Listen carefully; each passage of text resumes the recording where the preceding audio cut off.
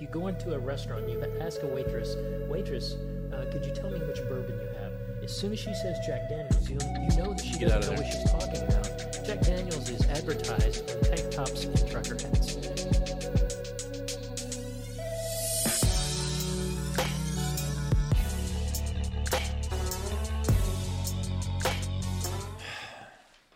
You good? I'm good. All right. Episode 9 of Milk and Bourbon. I've got with me my own father. I convinced him to come on with me. He said that he would do that as long as he got to choose the book. So he got to choose the book, and it turned out to be really good, as you'll see momentarily. But before we do that, I wanted to introduce him. Travis Rogers from Kentucky, 28 years in the military, 4 of them being in the Air Force, 24 of them being as a JAG officer in the Army, so essentially a lawyer for the Army. I'm going to allow him some time to introduce himself better than I certainly can. I'm the dad, yeah, got that. And I, as he said, I'm in the Army and working as a judge advocate. I picked this book with his approval, of course, for a couple of reasons. As he said, it has to do with Kentucky, and me being from Kentucky, all of us being from Kentucky. There's a link there, and especially since I left Kentucky right after I graduated high school. I enlisted when I was 18 and left home and haven't really been back since. So any connection to home that I can grab onto, I try to do that. So he left a little bit out, though. I got to select the book, and the bourbon was the deal, but as you'll find out a little bit later, he pulled a bait and switch on me on the bourbon. So, I reneged, yeah. So we'll see how that works out. Yeah, so as a better introduction, we figured that maybe 2 stories or a story from your time, your 24 years doing this job. I'm sure you've seen a lot of interesting things. We wanted to give you the opportunity to relate some of those stories. All right. There are a couple stories that especially my younger boys enjoy hearing me tell. And so I'll tell one or both of those. And I'll tell you, everything that I'm going to say was public record. I'm not disclosing any information that was given to me in confidence. Behaving like a true lawyer. That's right. And I'll also, just to make it even more generic, not use any names or locations. But I think the one that at least the boys like hearing the most is one part tragic and one part comic. Tragic in the circumstances, comic in the execution of the story. So right after the invasion of Iraq, when I got back from that deployment, there was another individual who was also in the Army who came back, and he was having some difficulties with what he saw and what he did, and some things that had happened to friends of his, I guess. Those difficulties got the better of him one day when he was on his way to PT. PT is physical training. He had decided, sadly, that he was going to kill himself. And he had a pistol that he kept in the glove box of his truck, but he didn't have any ammunition. So he drove, and he was struggling. And again, this is all public record, but he was struggling with whether this was the right thing to do, whether that would end his pain, whether it would cause more pain to others. He was just struggling the whole way.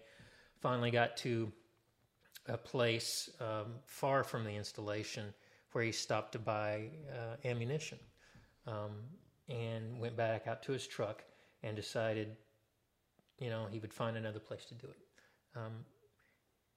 As he's driving, he's putting, and again, this is tragic, he's putting the firearm in his mouth and trying to find what some would, I guess, try to call the courage to pull the trigger, and he couldn't do it. So after several hundred miles of this, and he was several hundred miles away, he decided, since I don't have the courage to do this myself, I'm gonna commit suicide by cop. So here's what he decided to do, and here's where the tragic circumstances start to turn a little bit comic. And I can only say that it's comic because it turns out, well, he lived through this. Spoiler alert. Spoiler alert. So he went to this small town, and he finds a bank. And he goes into this bank, and he's got his firearm, and he's got a bag, and he goes in, and he fires a couple of rounds in the ceiling. There are 2 or 3 customers present, 2 or 3 tellers. It's not a big bank, small bank. Says this is a holdup. Give me all your money.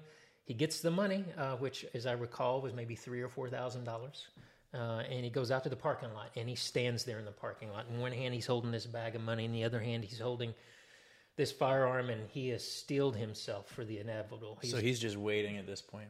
He's waiting. He's not gonna drop his gun. He's gonna keep that gun in hand to make those cops shoot him. Sure enough, he starts to hear sirens, and he tells himself, "This is it. This is when it's gonna happen." And the sirens are coming down the road, getting closer, getting louder. Pass him right by. Keep going right by. But then he starts to hear another siren. Okay, here's the one. This one's going to stop. Getting louder. Keeps going right past him. And he waits for probably 10 minutes, and nobody ever shows up. Apparently, there are only 2 banks in the town, and they got the wrong bank. So, again, lots of things swirling in his mind. He's not thinking straight, but he ultimately decides, I'm going to go to the police department, because he drove past it on the way to the bank. I'm just going to go there, and I'll end it right there in the parking lot. And he goes there, and he grabs the bag, and he's walking into the police department, and he knocks on the window of the lady that's running the front desk, and knocks on the window, and she says, not now, honey, we're busy. And there's people running out of the police department on his left and right, just taking off, grabbing their gear, getting their keys, and taking off, and the lady's saying, we can't help you, honey, we're busy. So he sits down in the waiting room to patiently wait to be helped. And finally, gets up and knocks on the window again and says, I'm the guy you're looking for. And at that point, her eyes finally open, and I guess the sheriff or the chief of police or whoever was still there, and she calls him up there real quickly. And that's when he realizes, just as the sheriff walks in, that he forgot to bring his gun. He has the bag of money, but because he doesn't have his gun, there's no shootout, what he had hoped for. So he lived through that. Now, because this was right after OIF-1, right after the invasion of Iraq, there's this patriotic fervor that's sweeping the nation, blanketing the nation. This small town felt bad for this guy. They felt bad that one of the nation's heroes had such emotional things happening to him that he did this. So everybody in this town was behind him. We support you. That's right, including the president of the bank. The president of the bank wanted to testify on his behalf. So I was able to work a pretty sweet deal. When I say pretty sweet deal, they had him in pretrial confinement after that. And this is a federal crime. If you rob a bank that is insured by the FDIC, that's a federal crime. And the feds had mandatory minimums, where if you're found guilty, you're automatically gone for a long time. So I called him up and told him, hey, if you transfer jurisdiction to the military, we don't have mandatory minimums for this kind of crime. There's some we do, but not for this kind of crime. And I convinced them to turn the jurisdiction over to the military. And then I worked out a sweet deal where he didn't lose any rank. He didn't lose his retirement. He didn't have to go to jail. No fine, no forfeitures, nothing. He had a conviction, but he got to go home. And how did he respond? Well, he was still having some difficulties. He never told me thank you, but that's okay. I wouldn't necessarily. It was the right thing to do. But he never said thanks. In fact, he was just angry at the world. He was angry at me. I don't even know. Yeah. I mean, I get being in a really bad place, especially during the surge. But man, I wonder if he ever thinks about that. Assuming that he's still with us. I wonder if he ever is just like, I wonder where that lawyer's at. I wonder what he's doing. I think about him often, wondering how he's doing emotionally. I hope he has gotten the help that he needs. That wasn't my job to get him help. That was other persons in the military. And as I understand it, they were pursuing help for him. But I often think about him, wonder how he's doing. But I don't think about it in the sense that, hey, that son of a gun still owes me a Christmas card or something. I feel like he does. But I think it's when I think about that story, I think about like the Three Stooges type humor, where they're like he's standing there with his bag of money, got a money symbol on it and a gun, and just the cop cars just Keystone Cops. Yeah. Any other time in history when a man robs a bank, he's going away for a long time, and he's definitely not retaining the full honors that he had getting out. So did a solid, I guess. Yeah, and just did your job, I guess. But it worked out. Pretty good job. It worked out. All right, so now that you know my father, he did pick the book. Like he's already mentioned, I did renege on the choice of bourbons, and I kind of threw him for a loop on that one, and we'll detail that in a moment. But the book is Bluegrass Conspiracy, or The Bluegrass Conspiracy by Sally Denton, who was there in Lexington during the time of all these occurrences. So the book surrounds a part of Kentucky history that I had no clue was there. You just don't, when you think Kentucky, and this is for anyone within or without a Kentucky, you don't think about some of these things that these guys were able to accomplish. And it sounds like I'm in awe, and I think that's because I am. Yeah, and that's something that jumped out at me. You sort of alluded to it just now. I was living there during this time. I remember hearing some names. The company, as they called it in this book, came into full operation and existence in 1977. And I remember what I was doing in 1977. I remember my dad saying, hey, the Kentucky Wildcats are ranked number 1 this year. And I said, what's that? And he had to explain to me what ranked number 1 means. So you sort of are lost in your own little world, and you're oblivious to whatever's going on around you. But when you hear these familiar names like Anita Madden, I remember her putting on derby parties and hearing about her. John Way Brown, I mean, anybody from Kentucky's heard about him, so it's weird to know all of this is swirling around you, and you're completely oblivious.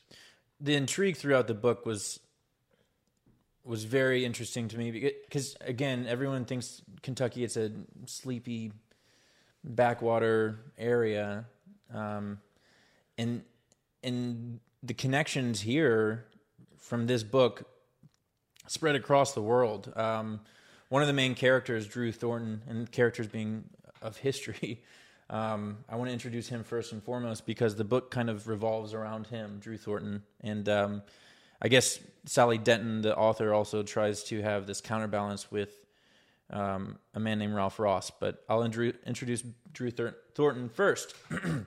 Drew Thornton, son of some of the Lexington elite, born of horse racing stock, privileged youth, sent to a military academy early on to be made into a man, I guess was the quotation that was used as far as what his dad was thinking.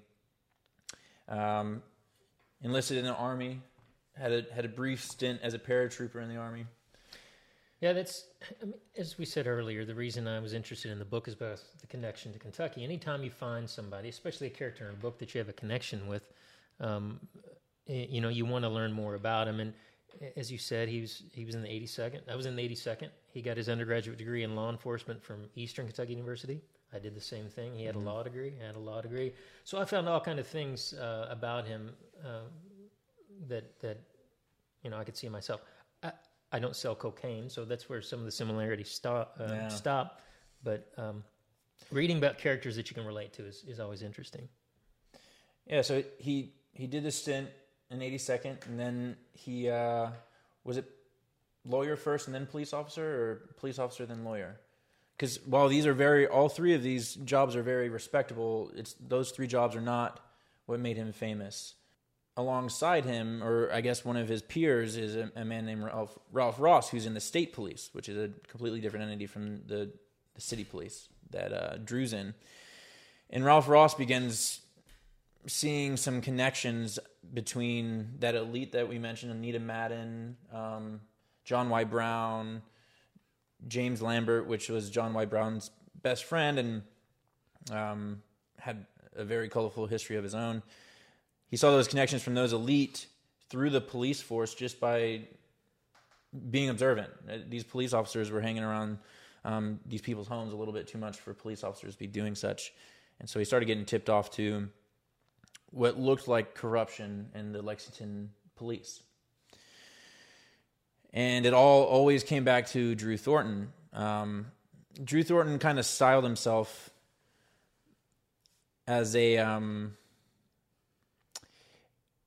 very like the international man of intrigue is kind of how I felt Drew Thornton saw himself. Yeah, he was a thrill seeker, and he liked to portray himself as a thrill seeker, and that's what the majority of the book is, are these two contrasting personalities that sort of play off one another, each serving as a nemesis for the other. Yeah, so there's Drew Thornton on the fast life, jet setting style, son of the rich elite, who got bored and started working with a childhood friend named Brad Bryant. And Brad Bryant was also from that same elite crowd. He had been in and out of Kentucky Fried Chicken franchise, which was actually run by John Y. Brown, the future governor, at one point. And so there's all these interminglings between the elite and these police officers, and it all centers on Drew Thornton and Brad Bryant. And these two childhood friends decide to pursue that fast lifestyle even harder. And they start something called the Company. And initially, the Company is chiefly consumed by smuggling marijuana into the United States from abroad. And then it slowly moves into cocaine. And then over the years, and this is over about 5 years, Brad Bryant is continuing to make connections with other drug smugglers throughout the country, including the Chagra brothers in Texas, which are very well-connected brothers that have a lot of connections in Colombia, and they also do this gun smuggling. And that's where things start getting a little bit weird, because Brad Bryant has a cousin, former Air Force officer, who was working at China Lake Naval Base, which is a research facility, and they were smuggling like night vision optics to South America. And it gets out of hand for Drew Thornton, and at this point the two kind of split because... Yeah, there's a lot going on with Bradley Bryant. You sometimes wonder, is he a drug smuggler? Is he a gun runner? Is he an international spy?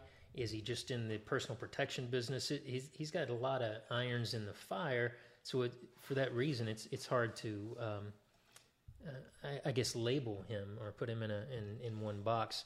But he played a little more fast and loose.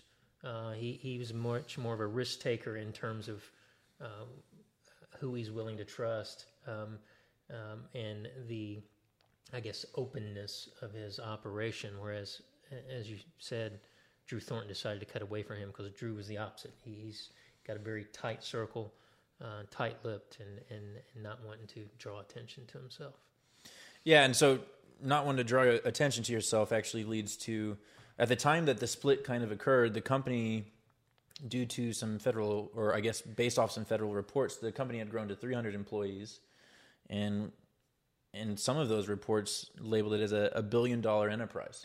Yeah, and when we say employees, we're not just talking about people who are unloading weed off of a truck. We're talking about bankers and lawyers and accountants, polygraphers, because they wanted to make sure that they had no moles. Yeah. You had to it's kind of like being in the CIA. You had to routinely submit to a polygraph examination. So they not only truck drivers, but they had pilots, and they had, farmers that were allowing their fields to be used as a landing strip. It was pretty expansive.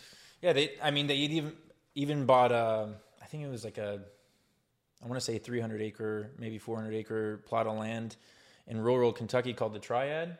And at some points around 1980, when they were valued at this $1 billion, and where there started to be some federal interest in the group, there was rumor that they were training like a paramilitary force there, just based off of the amount of gunshots neighbors heard. And I guess allegations that, because as I said earlier, they could have been in the drug running business as well, maybe training Central American rebels or fighters or whatever. So they had a lot of things going on. It's hard to know what's legend and what's fact.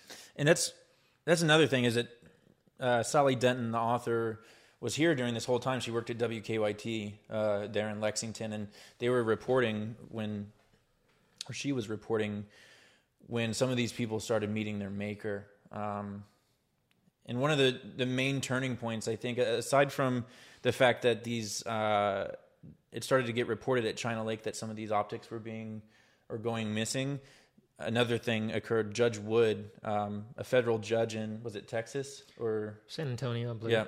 Yeah, he was assassinated. Which, I mean, when you have a federal judge getting assassinated, it draws a little bit of attention. I'm talking FBI, Customs, DEA, ATF, and then state and local police across. It mobilizes the resources of the entire federal government. There's no one who is not springing into action whenever you assassinate a federal judge. So that's, if you're not wanting to draw attention to your operation, that's probably the last thing you'd want to do. Yeah, so at this point, Drew Thornton is already split from the company, and Brad Bryant is still running that fast and loose style. He's been making tons of money, of course, and so it kind of emboldens him, so he only continues to get worse. And in about, I think it was 78 or 79, Brad Bryant was accosted by an undercover DEA agent when he was trying to sell him 804 pounds of weed, and with the promise that he could read 20,000 more pounds very soon, within weeks.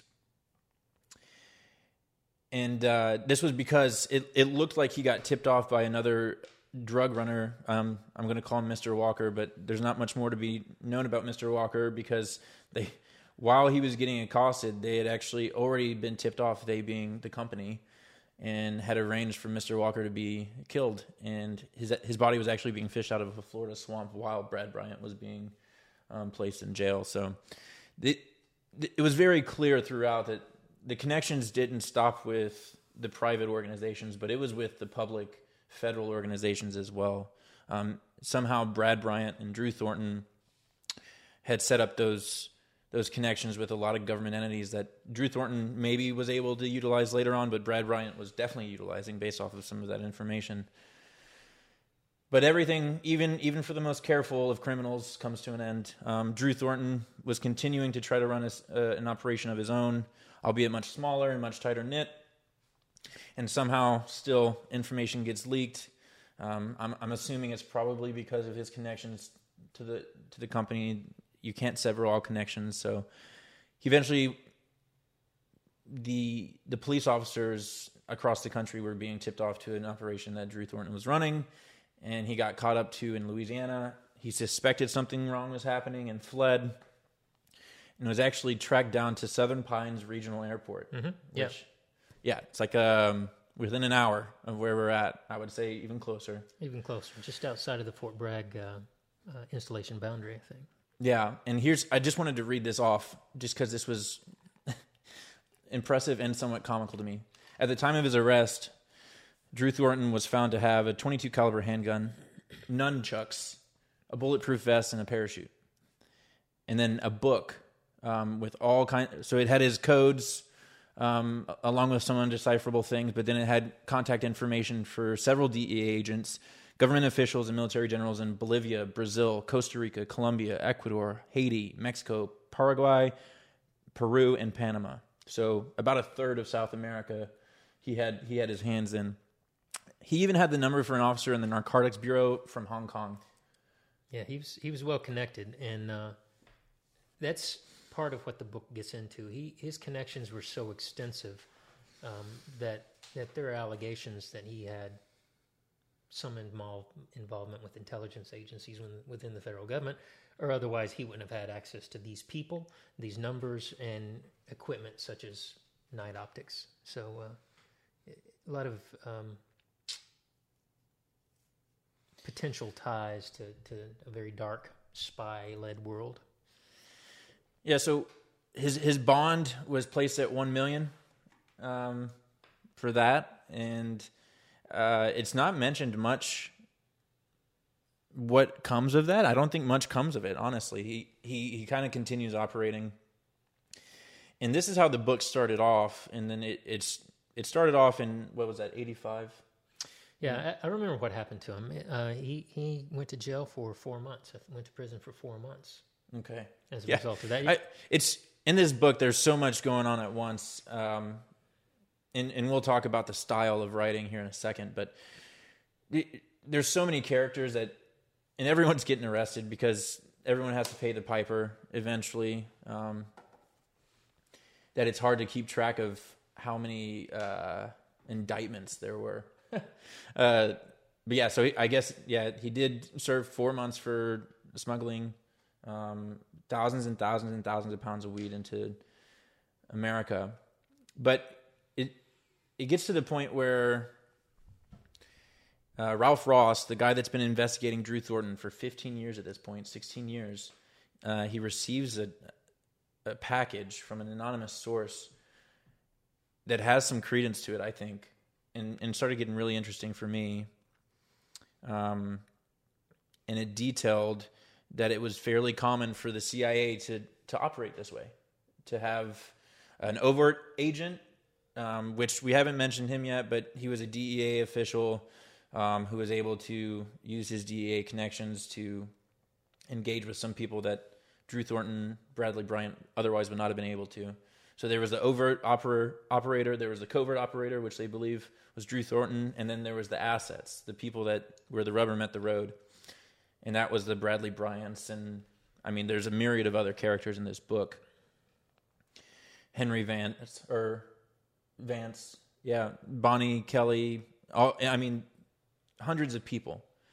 And so Ralph Ross begins the question, is it possible that what Bradley Bryant said when he was arrested, what Drew Thornton has said in the past with being a good guy and not a bad guy, is it possible that they have been working for the CIA this whole time? And I think it's plausible. It is. And the casual observer would say, why on earth would the CIA want to be involved in the drug business? And from the standpoint of drugs, there is no interest.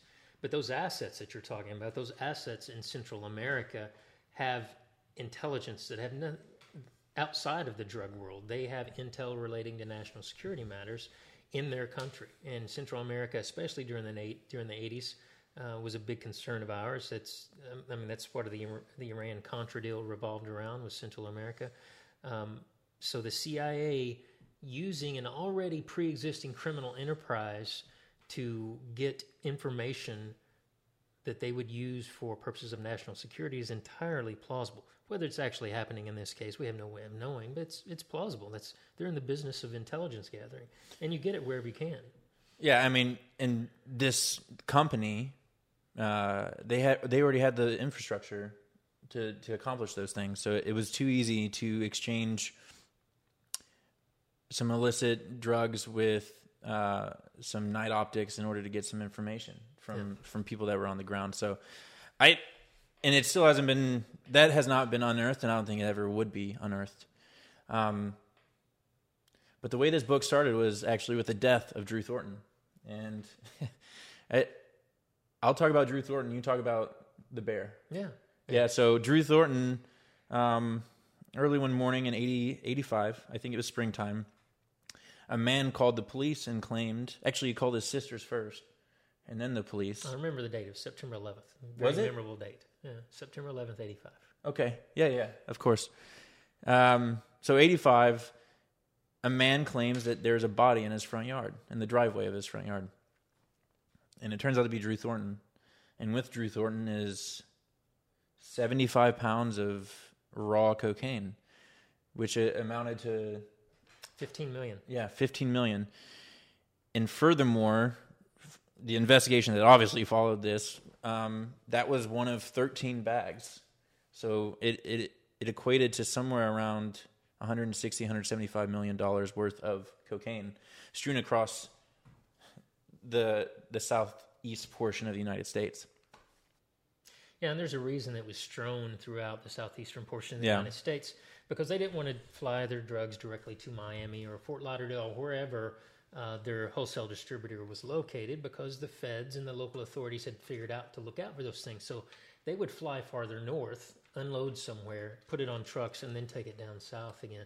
But in this particular instance, he was dropping them at certain locations that he would drop, 6 or 8 different duffel bags full of cocaine that was attached to parachutes, and then he'd have ground crews who pick them up along the way. Now, one of these, apparently, some of them were found by forest rangers. You had a bunch of hikers that were suddenly interested in hiking once it started being advertised on the news. Appalachian Trail became a hot spot. Right. But one particular bag, I guess, was found by a bear. And that bear, as bears are wont to do, started eating cocaine, I guess. Yeah, it's just one of their natural instincts, I guess. So they found this dead bear. He had overdosed, and that became a relatively famous bear. Some people called it the cocaine bear. Some people call it Pablo Escobar.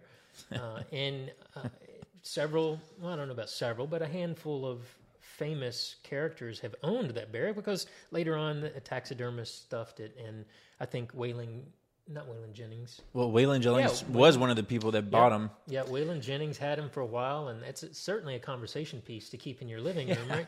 What's that bear doing there with it? I'm going to throw a picture up right here because they dressed it pretty funny when they displayed him. They actually initially displayed it in some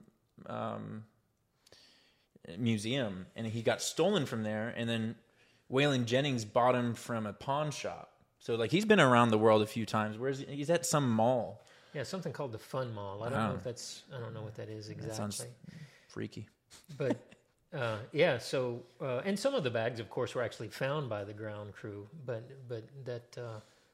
that spawned a lot of interest throughout the southeastern United States, and especially Kentucky, since it's one of Kentucky's own who had been found plummeted to the earth. And this guy, as we said, is a character. He was dressed for battle in that he had on fatigues, but he was wearing Gucci loafers. Loafers, man. You got to keep it fresh. So he, and then he had a duffel bag with 75 pounds of cocaine strapped to him, and along with some survival gear and some telephone numbers and things like that. And he had he liked to carry certain, I guess, motivational sayings. And I wrote one of them down. But on his body, when they found him,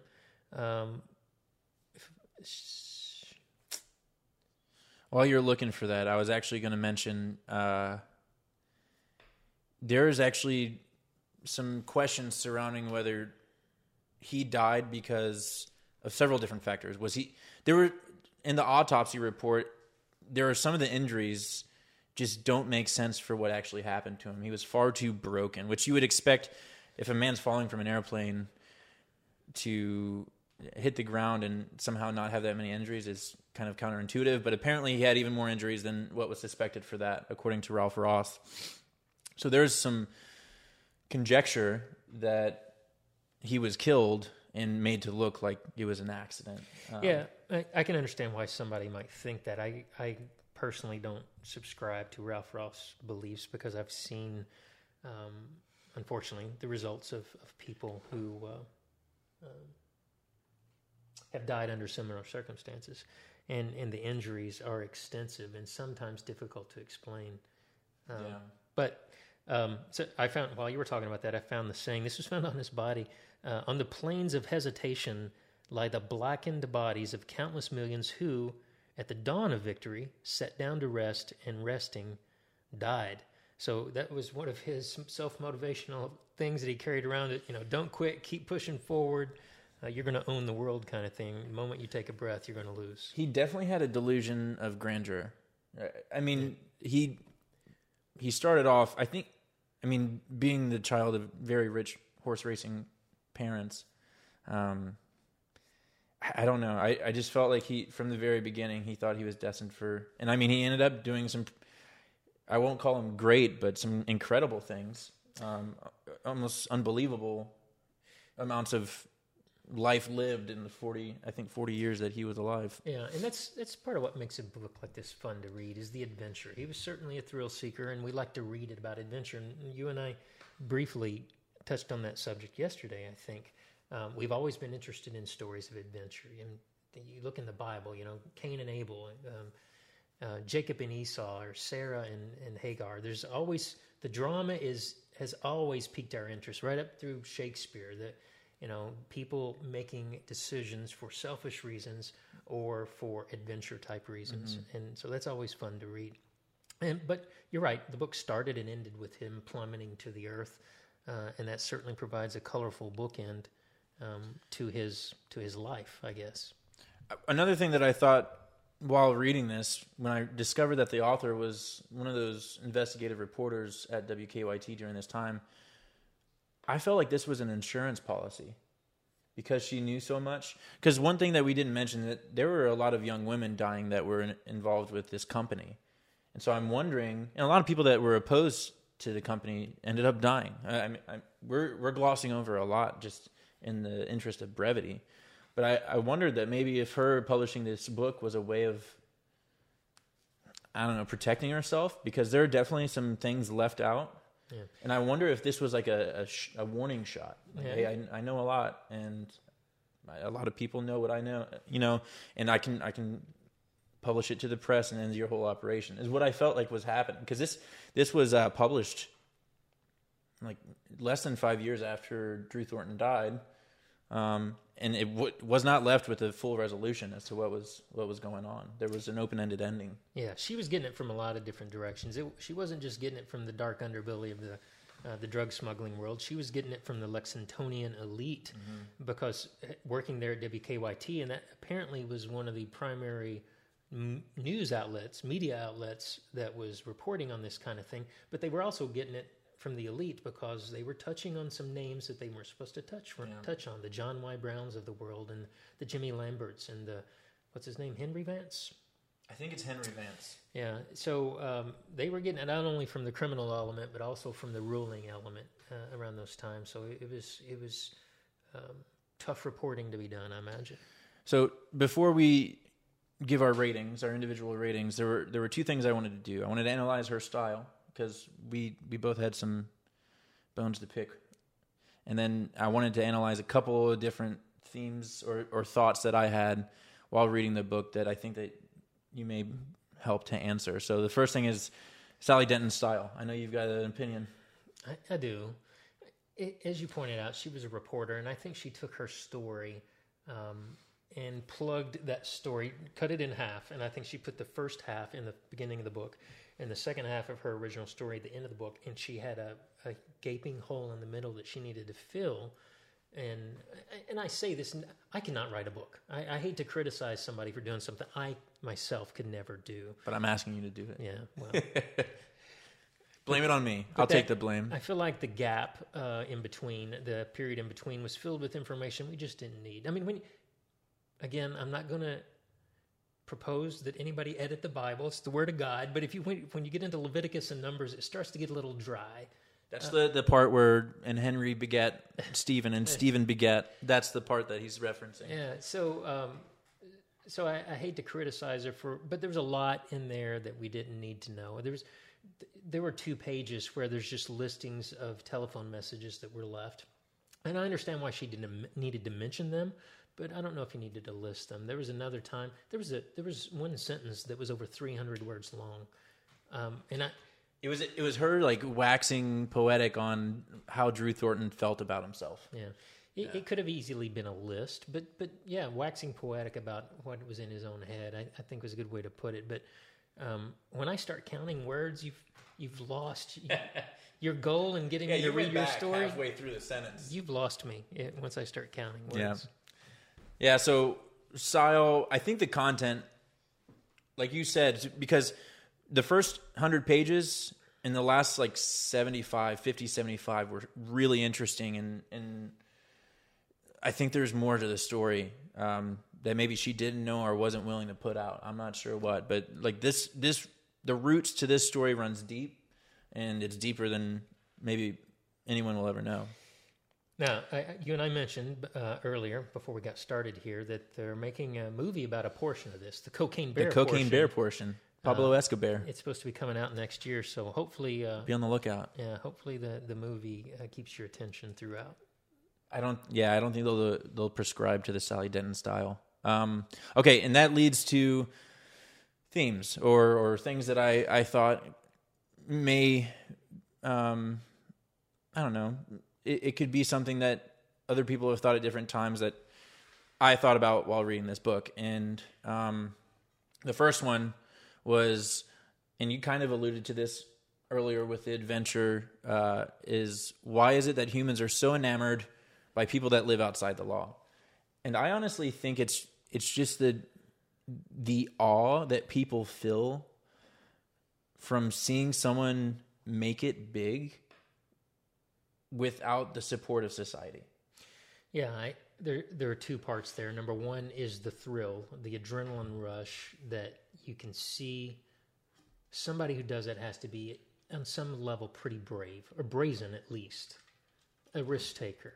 But on the other hand, and you sort of alluded to it, is there's a bit of a Robin Hood element to it. Whenever somebody, and I know Andrew Thornton came from the elite, but he sort of stepped away from that once he became a cop. But when you see somebody who maybe is not part of the ruling class, who's still reaching out and grabbing theirs, not distributing it like Robin Hood did, I guess, but going out and seizing theirs, even though it wasn't given to them as a birthright. There's something attractive about that, and maybe in some fashion provides a little hope for somebody who's like, man, maybe mine's still out there. Maybe someday, I don't know that I'm going to run cocaine, but maybe I can seize.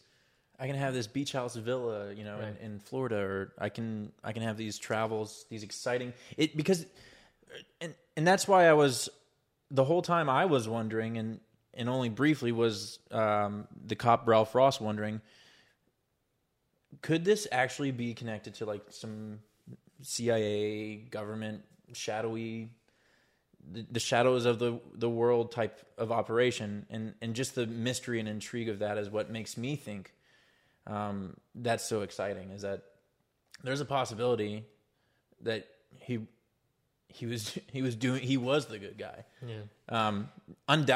Undoubtedly, probably not.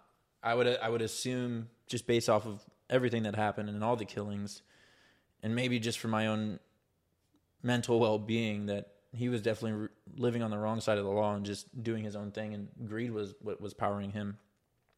But then there's also the thought that maybe he was executing at the behest of the CIA or something. Yeah. They are the best books, or the books we like best, I should say, are the ones that make us think. And this is one that makes you think about those possibilities.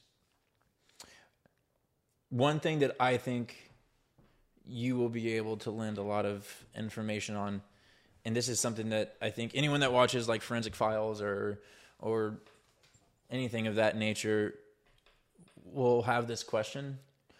And it's, why does it take so long for cases to be tried and judged and passed on people that are, even once they're found guilty, it takes a while for that. Why does it take so long? Why is the process, the legal system? Is it because it's become, because in Dad's office, there's a little, I don't remember the comic book strip, but it's a picture of two men sitting in the library of, I don't know, Congress or something. And it's books, floor to ceiling, as far as the eye can see. And the comment on it is to think that we started with the 10 Commandments. Yeah. Is it because the system has become too complex, or is it because you guys are just laser focused on making sure you do it the right way, or is it become too bureaucratic? What do you think? Well, you're right. Justice is a very slow moving train. But that train is a very complex and intricate machine, and each part of that train is there to protect somebody's rights, because previously those rights had been trampled on in some fashion. It had been proven that there had been a grave injustice because this particular rule wasn't in place. So those rules that make this train such a slow-moving apparatus are necessary to make sure, and the system's not perfect, but it's definitely the best one going, to make sure that the innocent don't suffer. So it's going to take a long time. It especially takes a long time for appeals, because the appellate court isn't in a rush. They're not under, in most instances, it depends on what the issue is, but they're not under a time-sensitive deadline kind of thing. But all of those rules, we have to focus on the rules, because if we don't, somebody is going to suffer. And that's justice, right? The guilty shall not escape, and the innocent shall not suffer. That's justice, is to make sure those two things stay balanced. Guilt doesn't escape, innocence doesn't suffer. So it's not a perfect science. That's the reason they call it the practice of law. You have to let the process play out to make sure that you're arriving at the correct This might be an unanswerable follow-up question. I thought that one was pretty unanswerable. Yeah.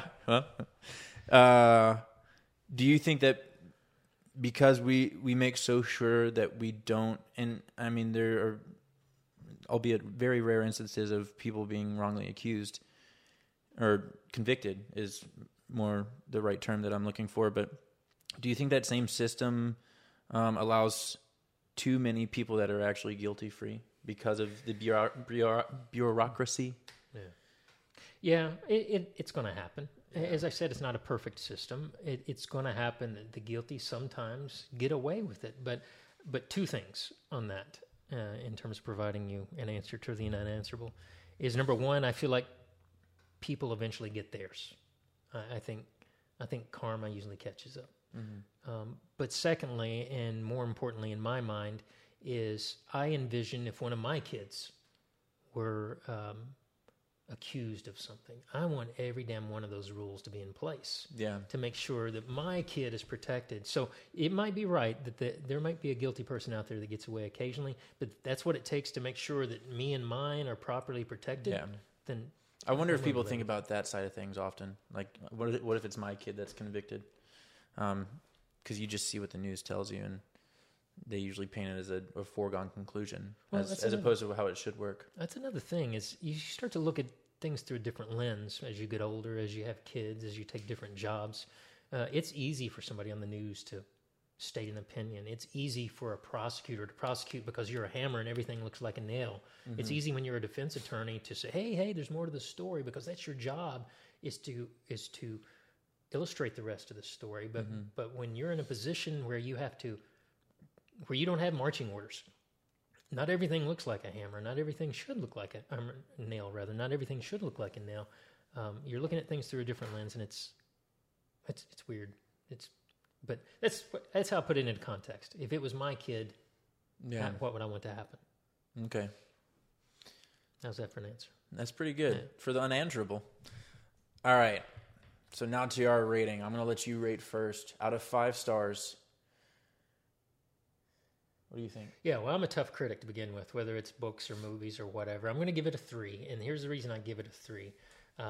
I enjoyed reading it, but that's because of the connections I had to the characters, to the places, to the names. Somebody who didn't have those connections, I don't know that they would have gotten the same enjoyment out of it. So I'm afraid if I give it more than 3, expectations are going to be too high. Okay, so 3 traditionally means that it's worth the buy for me. Would you say that it's worth the buy? Yeah, 3. I mean, it was what, $16 used. So it's worth the read, I guess, the time that you spend reading it. A 3, I would consider it's worth me reading it, but not necessarily worth me recommending it to somebody else. Okay. Because I don't want to be on the hook for, hey, you told me this is a good book. Okay. Using that logic, then I'm going to give it a 3.5. Because I probably, if someone asked me, hey, I'm into nonfiction, I'm into forensic files, like I mentioned, or those types of shows, I would give them this recommendation. Yeah, let me amend what I said. I would recommend it to somebody from Kentucky because there's so many things. I mean, they mentioned like specific places that I've been to, Lansdowne Mall, right, or New Circle, or yeah. Well, Hamburg Place is a shopping center now. Apparently, that used to be part of Anita Madden's farm. So somebody from Kentucky, I would recommend it. If you weren't from Kentucky, I would say, if you need to pass time while riding on an airplane, go ahead and read it. But otherwise, I would say that if you're into like the nonfiction or the criminal side of things, as far as watching those types of shows, then I would say yes, you should read it. But a quick update, real quick, on some of the characters. Henry Vance, that we mentioned a few times, died last year after a long and happy life working in insurance. He was the one that supplied a gun for someone to be murdered in Florida. Correct me. I think he was like the chief of staff to the Speaker of the House in the Kentucky legislature. At the time. So heavily connected in politics. James Lambert, the best friend of the governor at the time, only served 15 months' time. He was initially charged for 59 counts of intent to distribute cocaine. He entered a plea deal for 1 charge of it, so he barely over a year time. After a cursory search online, I found that he's still alive. He lives in Lexington. Jimmy Lambert is? Jimmy Lambert's still alive. Anita Madden, that socialite that you've mentioned a few times, there were a bunch of things that she did that were sus in her time. She died at 85. She's gone now. But in the obituaries, I always read the obituaries, and they're just painted as this like philanthropic, just martyrs of all things good. You just said something that struck me. I've What? got to interject. What's that? Everything that we're saying here, this is me playing lawyer, all right? Everything that we're saying here is just our opinion based upon what we read in this one book. We don't know anything because these people that you're mentioning right now like to sue other people. We don't know the truth or the falsity behind any of this stuff alleged in this book. We're just reading it and making a podcast. We know nothing personally. Yeah. All right, I would like finished. yeah. Make sure you don't cut that out. Yeah, I'm not going to cut it out. This is for if we get litigated. I'm not popular enough to be litigated, guys, but we'll see. No mention of Ralph Ross, or was it Don Powers? Yeah, so Don Powers we didn't mention, but he was the loyal associate to Ralph Ross throughout his entire tenure. The two cops that were deeply involved in this throughout. Yeah, They even started a business that the book mentions. I can't find anything on the business, so I don't know what happened with them. And then John Y. Brown, after dropping his bid for president.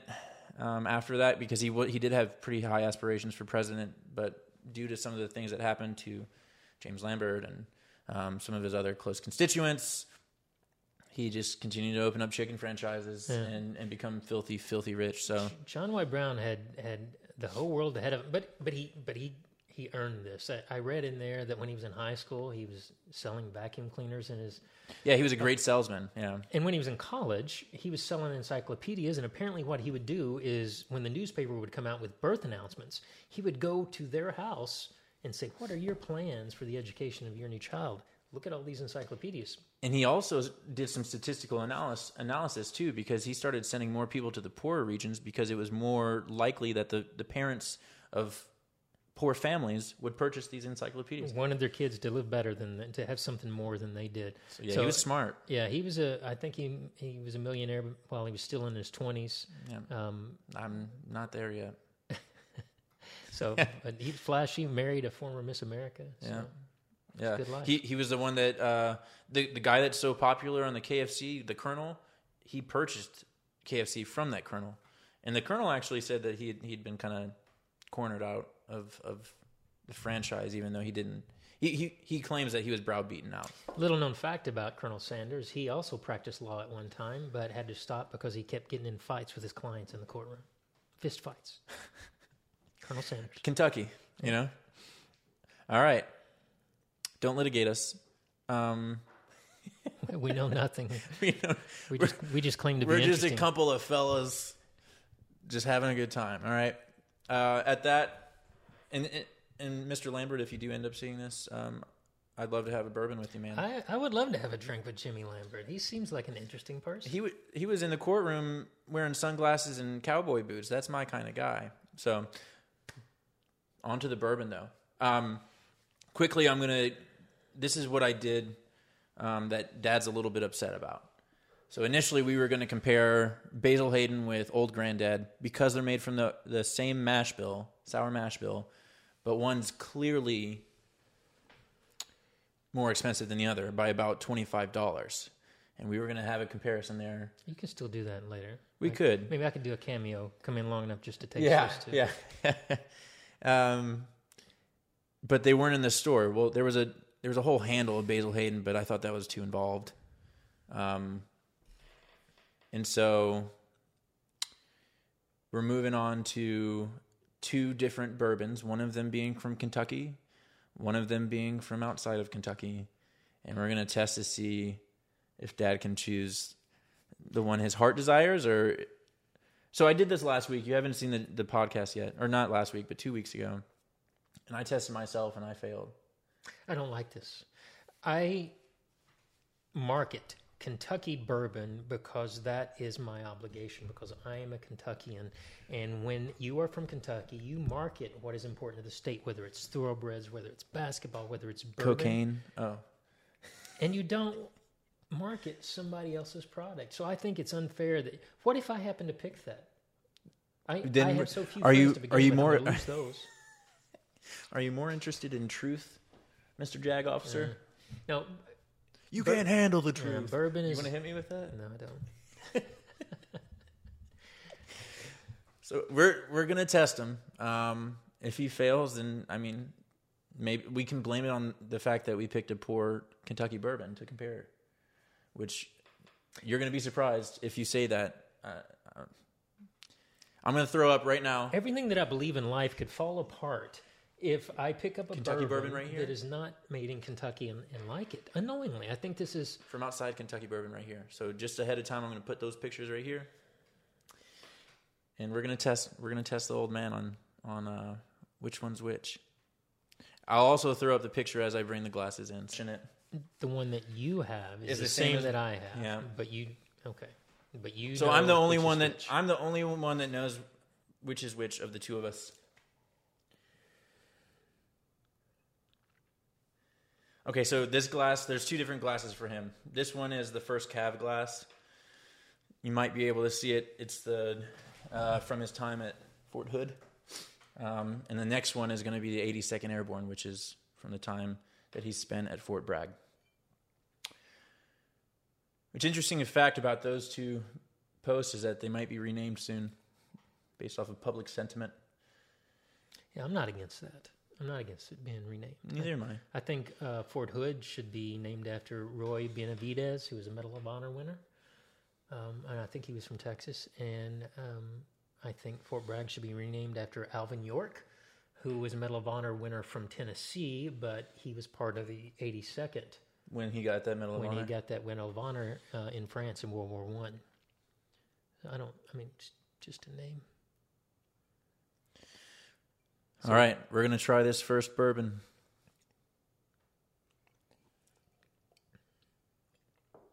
Short finish. Very short finish.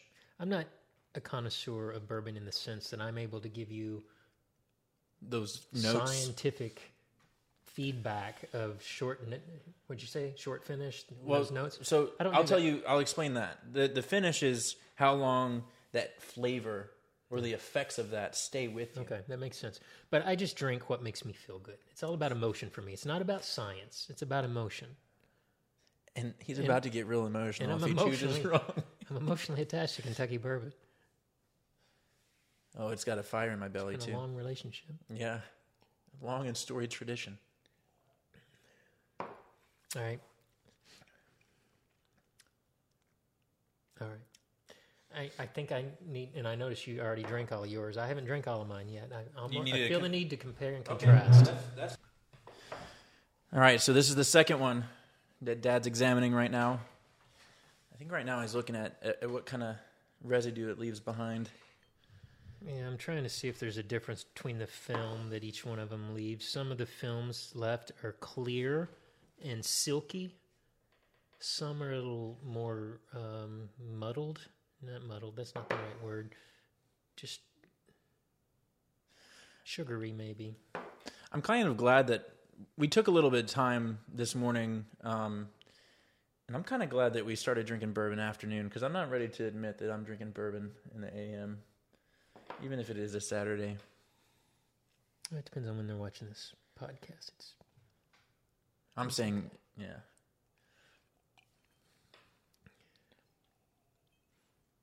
All right, that.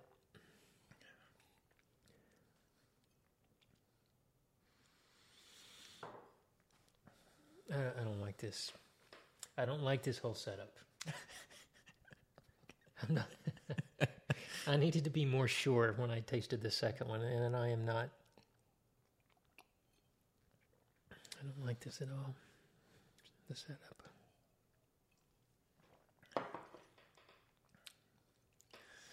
All right. What I'd like you to do first, before you start guessing which one's which, Yep. is rating them. Yeah. Well, and again, I don't have all this. Just based, Funny, you don't have to give any stuff to say Yeah, about it. yeah. That one jumped into my nose much quicker. Okay. I could feel it in my nose. I could feel the burn. And I'm not against a burn. I mean, the first drink might burn a little, but the second drink changes your life. It's a magical elixir. because I know this, you're going to agonize over this for a couple minutes. While you're agonizing and thinking over this, why don't you pitch to the viewers bourbon? Yeah. So I'm not going to encourage you to start drinking if you're a non-drinker. This is only to the people who already drink alcohol. And I want to point out to you the error of your ways, because this is the most uniquely American drink that you could possibly think of as item number one. And if you're consider yourself American, then you're supposed to be drinking it. But number two, it is classy. You drink bourbon out of a glass. You don't drink it out of a beer can or Styrofoam cup. yeah. It's classy. I mean, one of Andrew Thornton's aliases was Andrew Bourbon. He's buried in Bourbon County. D.B. Cooper. You know the story of D.B. Cooper, the guy that jumped out of the airplane? This is like the Kentucky version of him, and less successful. But if you look at D.B. Cooper, he ordered a bourbon before he jumped out into the infamy. Yeah. So bourbon is a very classy drink. But be sure that you're drinking Kentucky bourbon instead of something like Rot Gut Tennessee whiskey. Because if you go into a restaurant and you ask a waitress, could you tell me which bourbon you have? As soon as she says Jack Daniels, you know that she doesn't know what she's talking about. Jack Daniels is advertised on tank tops and trucker hats. Kentucky bourbon, good Kentucky bourbon, is not. As I said, it's a magical elixir. There was a line in this book that said, when the magic of the bourbon wore off. There's no such thing. The magic never wears off. There was. Unless you're, I do remember that line. Unless you're submitting to a roadside DUI test, that the magic might wear off then.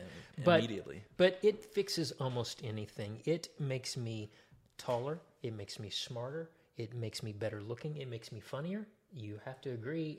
You're just lying to yourself if you don't agree that this makes me funnier. So given all of the positive benefits, the bourbon's barely hit his lips, and he's already, the animation goes up immediately. It changes my attitude as soon as I smell it. It is not, I said it's not a scientific thing with me. It's emotional. When I smell it, it changes my whole outlook. Mm-hmm. It's an emotion. So, and you might think, I said a minute ago, the first drink might burn your throat, and there might be those of you out there that think, well, that's why I don't drink it. It's too harsh. But I would imagine, especially those of you who are coffee drinkers, the first time you drink coffee, you're like, ugh. Mm-hmm. But you learn to like it. You fought through it. I'm encouraging you, if you drink, fight through it. This is worth it. Wine wasn't invented here. Tequila wasn't. Vodka wasn't. Beer wasn't. All those things came from other places. If you want to be truly American and classy, this is what you need to be drinking if you're a drinker. I think that's a good sales pitch. But honestly, listen, if there's anyone connected to the bourbon world and they need a spokesperson, you know how Dos Equis was so successful with that most interesting man alive commercial? Yeah. You got the trappings for that. It's all about relationships. Life is about relationships, and I have a relationship with one of these. I just don't know which one. All right, so you started off by mentioning when you smelled this one. That one jumped up in my nose when I took a drink. Okay, so it was more aromatic. Yeah, this one was a little smoother, and it could be because I said the first drink burns a little, and the second drink changes your life. It gets smoother. It could be that if I drank this one first, I would have been saying this one jumped up in my nose. Very true. I'm going to say the Kentucky bourbon is the second one you brought out, the one in the 82nd Airborne Division. Before I tell you the answer, I want you to rate both of them, though. Well, because, again, on a 1 to 5, is that the way it goes? Yeah, so 1 to 5, just like the book. All right. I'm giving this one... And the same thing, like 3 you'd recommend, but don't seek it out. Oh, well, 4... No, those definitions don't apply here, because I'm always going to recommend bourbon. Even bourbon from outside of Kentucky? No, I'm not.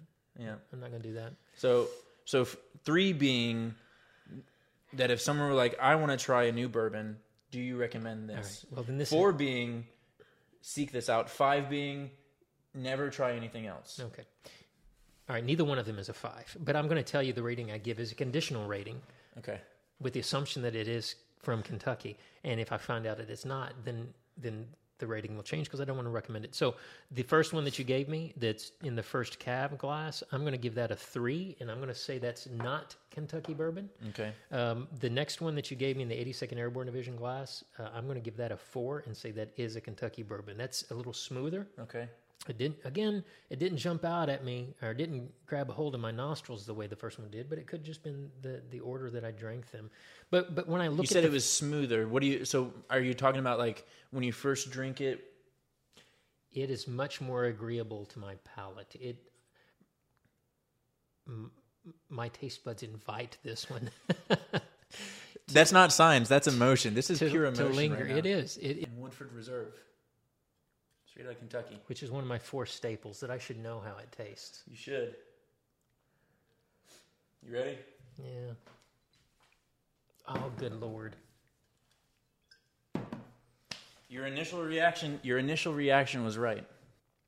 And we're going to do the toast. You want to do it, Dad?